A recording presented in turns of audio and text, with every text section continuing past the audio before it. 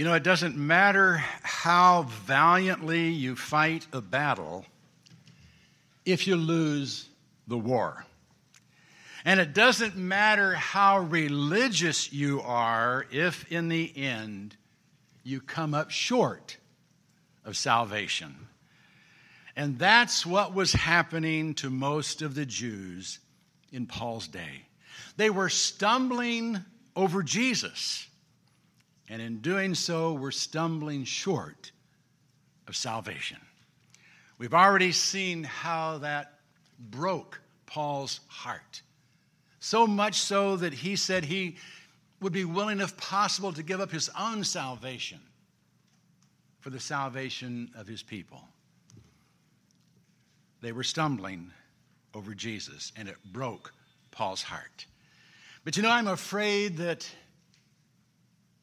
the Jews of 2,000 years ago are not the only ones who stumbled short of salvation. Some of us may actually be stumbling short of the same thing today. If you have zeal without knowledge, works without faith, belief without confession, and yes, belief without baptism, you may indeed be stumbling short of salvation. If we are, let's do something about it before it's too late. So let's begin.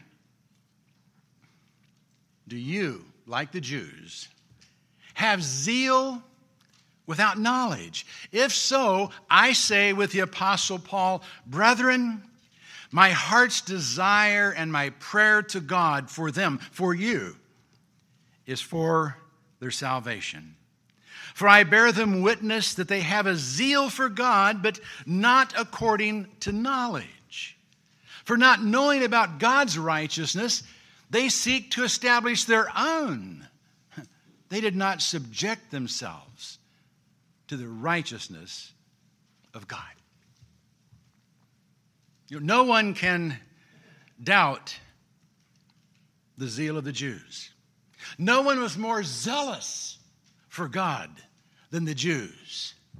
Paul could personally attest to Jewish zeal. He had been so zealous that he hunted down and killed the Jews who had converted to Christianity and wouldn't recant what he then thought to be heresy. And most Jews had a zeal for God. They lived in a pagan world, and they were the only ones who worshiped the one true God. And most of them took God's law very seriously.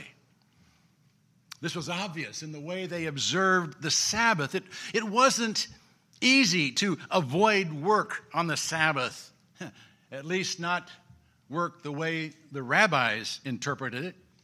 We've mentioned this before, the extremes to which they went to stay within the law. How they would find a stone to spit on, because to spit in the dust would make a little indentation, and they figured that was digging a hole. And how they would use a garment to lower a bucket into a well for water, because tying a knot in a rope on the Sabbath was classified work, whereas tying a knot in your garment wasn't. No one could deny they were zealous for God, but Paul says their zeal was not in accordance with knowledge.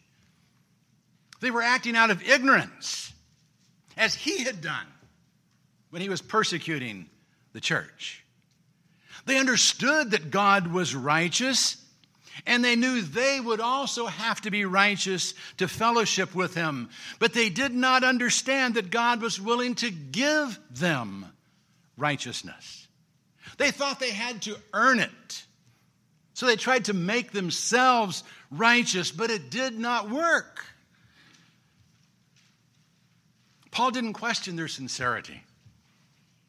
They were sincerely zealous for God, but they were wrong. And it did them no good.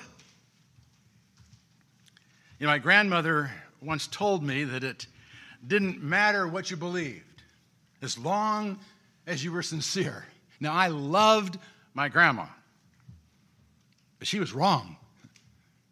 It does matter what you believe. Just because you're sincere doesn't mean you're right. You may be sincerely wrong. And the Jews were wrong.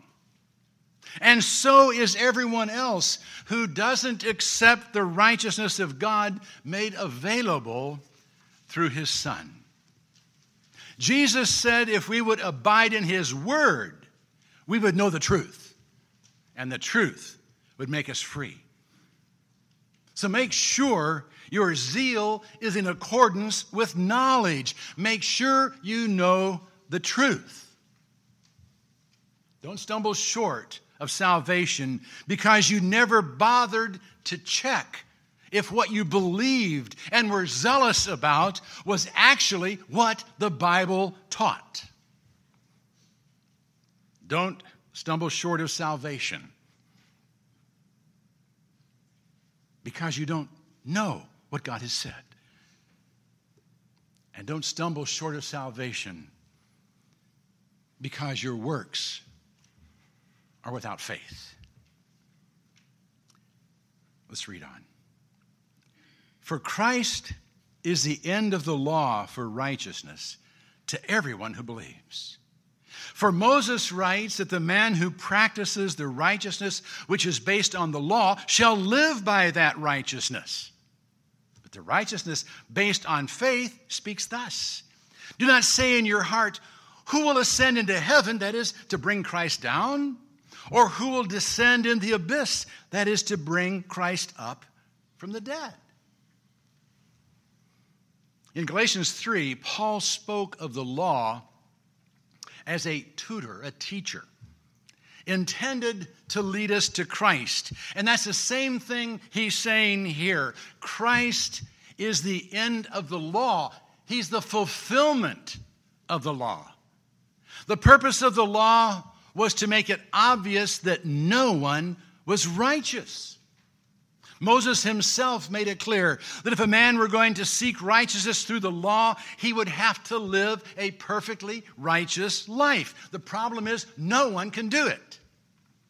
No one can live a perfectly righteous life, not when judged by the plumb line of God's law.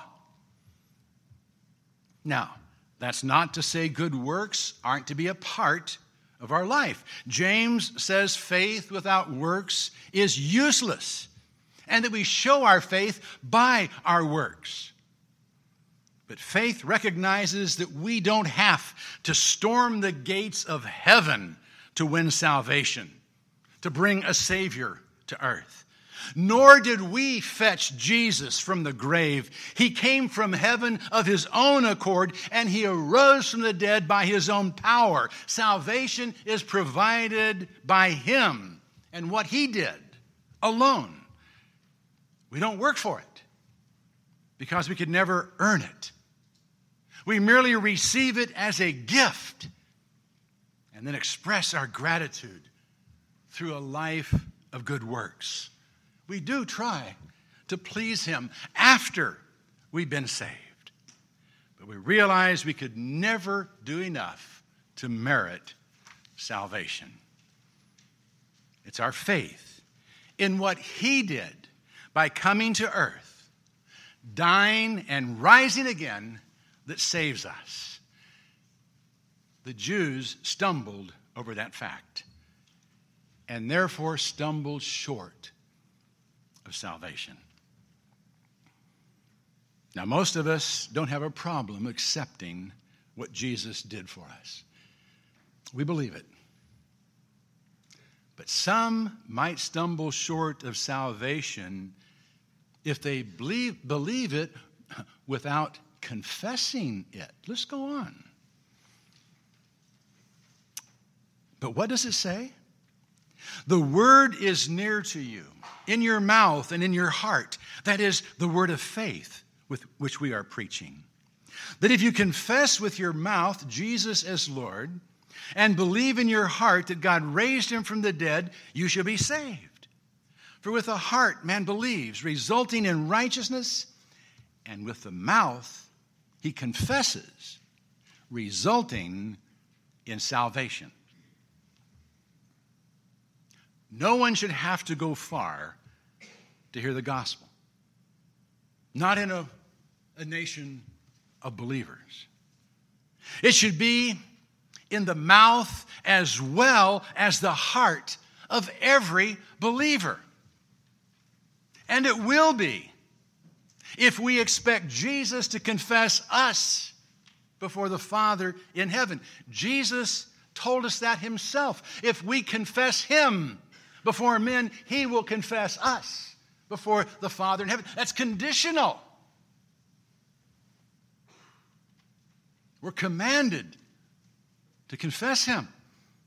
It's not enough just to believe in him. Our belief must be expressed for the sake of others as well as for our own sake. Until our belief that Jesus was raised from the dead causes us to confess him as Lord, it does no one any good. You know, if a cure for cancer exists and you have cancer, it does no good to believe in the cure unless you tell the doctor you're willing to take it. And if those around you have cancer, you'll do them no good unless you tell them of the cure. The same is true of the gospel. The word of faith that has been preached to us, if it doesn't do enough on the inside to force expression on the outside, it hasn't done enough to save you. You can't remain in silence and be saved. Now, that's not to say you have to come forward on a Sunday morning and repeat after the preacher, I believe that Jesus is the Christ, the Son of the living God, to be saved. We practice that. I encourage that. I love to see that happening. But it's not a requirement for salvation that you come forward and shake my hand, okay? Jesus merely said you have to confess him before men. Doing it in church is only one way to do it. You can and should do it in the home, in the neighborhood, in the workplace, as well as the church. And it's something that should be done not just once, but over and over and over again. Don't say, oh yes, 40 years ago I confessed Jesus as my Lord, so I'm good to go. No. You've got to keep sharing that. And if it's in your heart, you're not going to be able to keep it from slipping through your lips. It's going to be there. Jesus said, out of the abundance of the heart, the mouth speaks. Don't assume you're saved just because Jesus is God's Son. If you haven't actually said it, that you believe it, you're short of salvation. And if you have belief without baptism, you may be stumbling short of salvation as well. Verses 11 through 13. For the scripture says, whoever believes in him will not be disappointed. For there is no distinction between Jew and Greek, for the same Lord is Lord of all, abounding in riches for all who call upon him.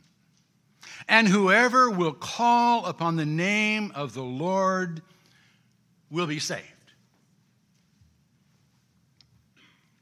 So where's baptism in that? Well, stick with me and I think we'll find out. Paul is making it clear that the gospel message is for everyone. There's no distinction between Jew and Greek. God does not have two plans of salvation, one for the Jews and one for the Greeks or the Gentiles. Whoever believes in Christ will not be disappointed. Christ will do what he said he'd do. He is Lord of all.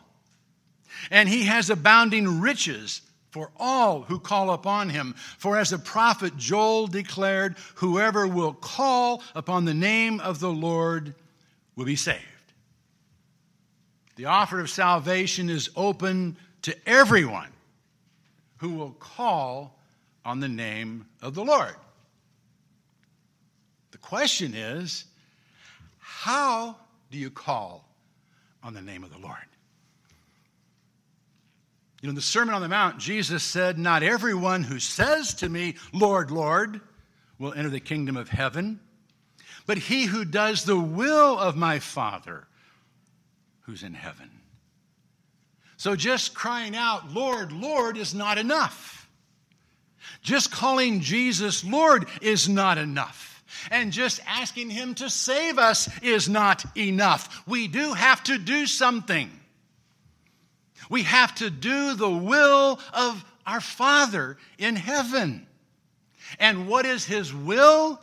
His will is that we believe in his Son and that we call upon the name of the Lord.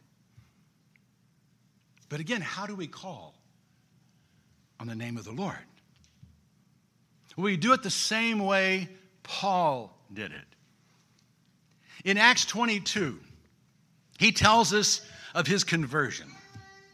How he was a zealous Jew who persecuted the way until the resurrected Lord appeared to him on the road to Damascus. He tells us how the glory of Christ blinded him, and he was sent into the city to await instructions. 3 days later, Ananias came to him and said, "And now, why do you delay? Arise and be baptized and wash away your sins, calling on his name."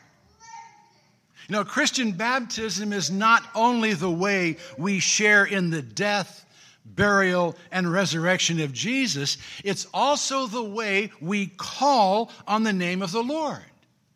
It's the way we confess our faith in what Jesus did on the cross, and the way we make it apply to us personally. I know there's a lot of confusion about baptism. You hear different voices of what's required or not required, how to do it. Maybe you don't even need to do it. I think Scripture is pretty clear. Please, don't let baptism become a stumbling block that'll make you fall short of salvation. My heart's desire and prayer to God is for your salvation. You know, I mentioned a few weeks ago, I don't have the heart of Paul. I'm sorry, I'm not willing to give my salvation up to secure yours. But it is my heart's desire that you accept it. I do agonize over that. I do pray for you. I try to be faithful in preaching the truth as best I know how. I try to answer your questions as clearly and distinctly as I can. My heart's desire is for you to be saved. So don't let zeal without knowledge, works without faith, belief without confession, or belief without baptism cause you to stumble short of salvation. Surrender your all to the lordship of Jesus. And don't let anything cause you to stumble short of salvation. Go all the way to the assurance we can have that whoever will call on the name of the Lord and do it the way the Lord has commanded will be saved. Don't stumble short of salvation. If there's an obstacle in your way this morning, climb over it. Don't let anything block your progress on the road to eternal life. If you don't understand something, ask. We'll study it out. If you don't think you're good enough to be saved, you're right. Just admit it. And let Christ share his righteousness with you. If you've been hesitant to share your faith, hesitate no longer. Confess it openly. And claim the promise that if you'll do so, you'll not stand alone before the judgment seat of God. Christ will be there to tell the judge that he has paid the penalty for your sin. And if you've not been baptized,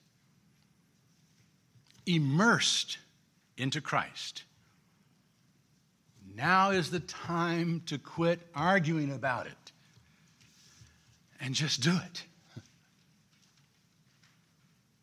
Don't stumble short of salvation.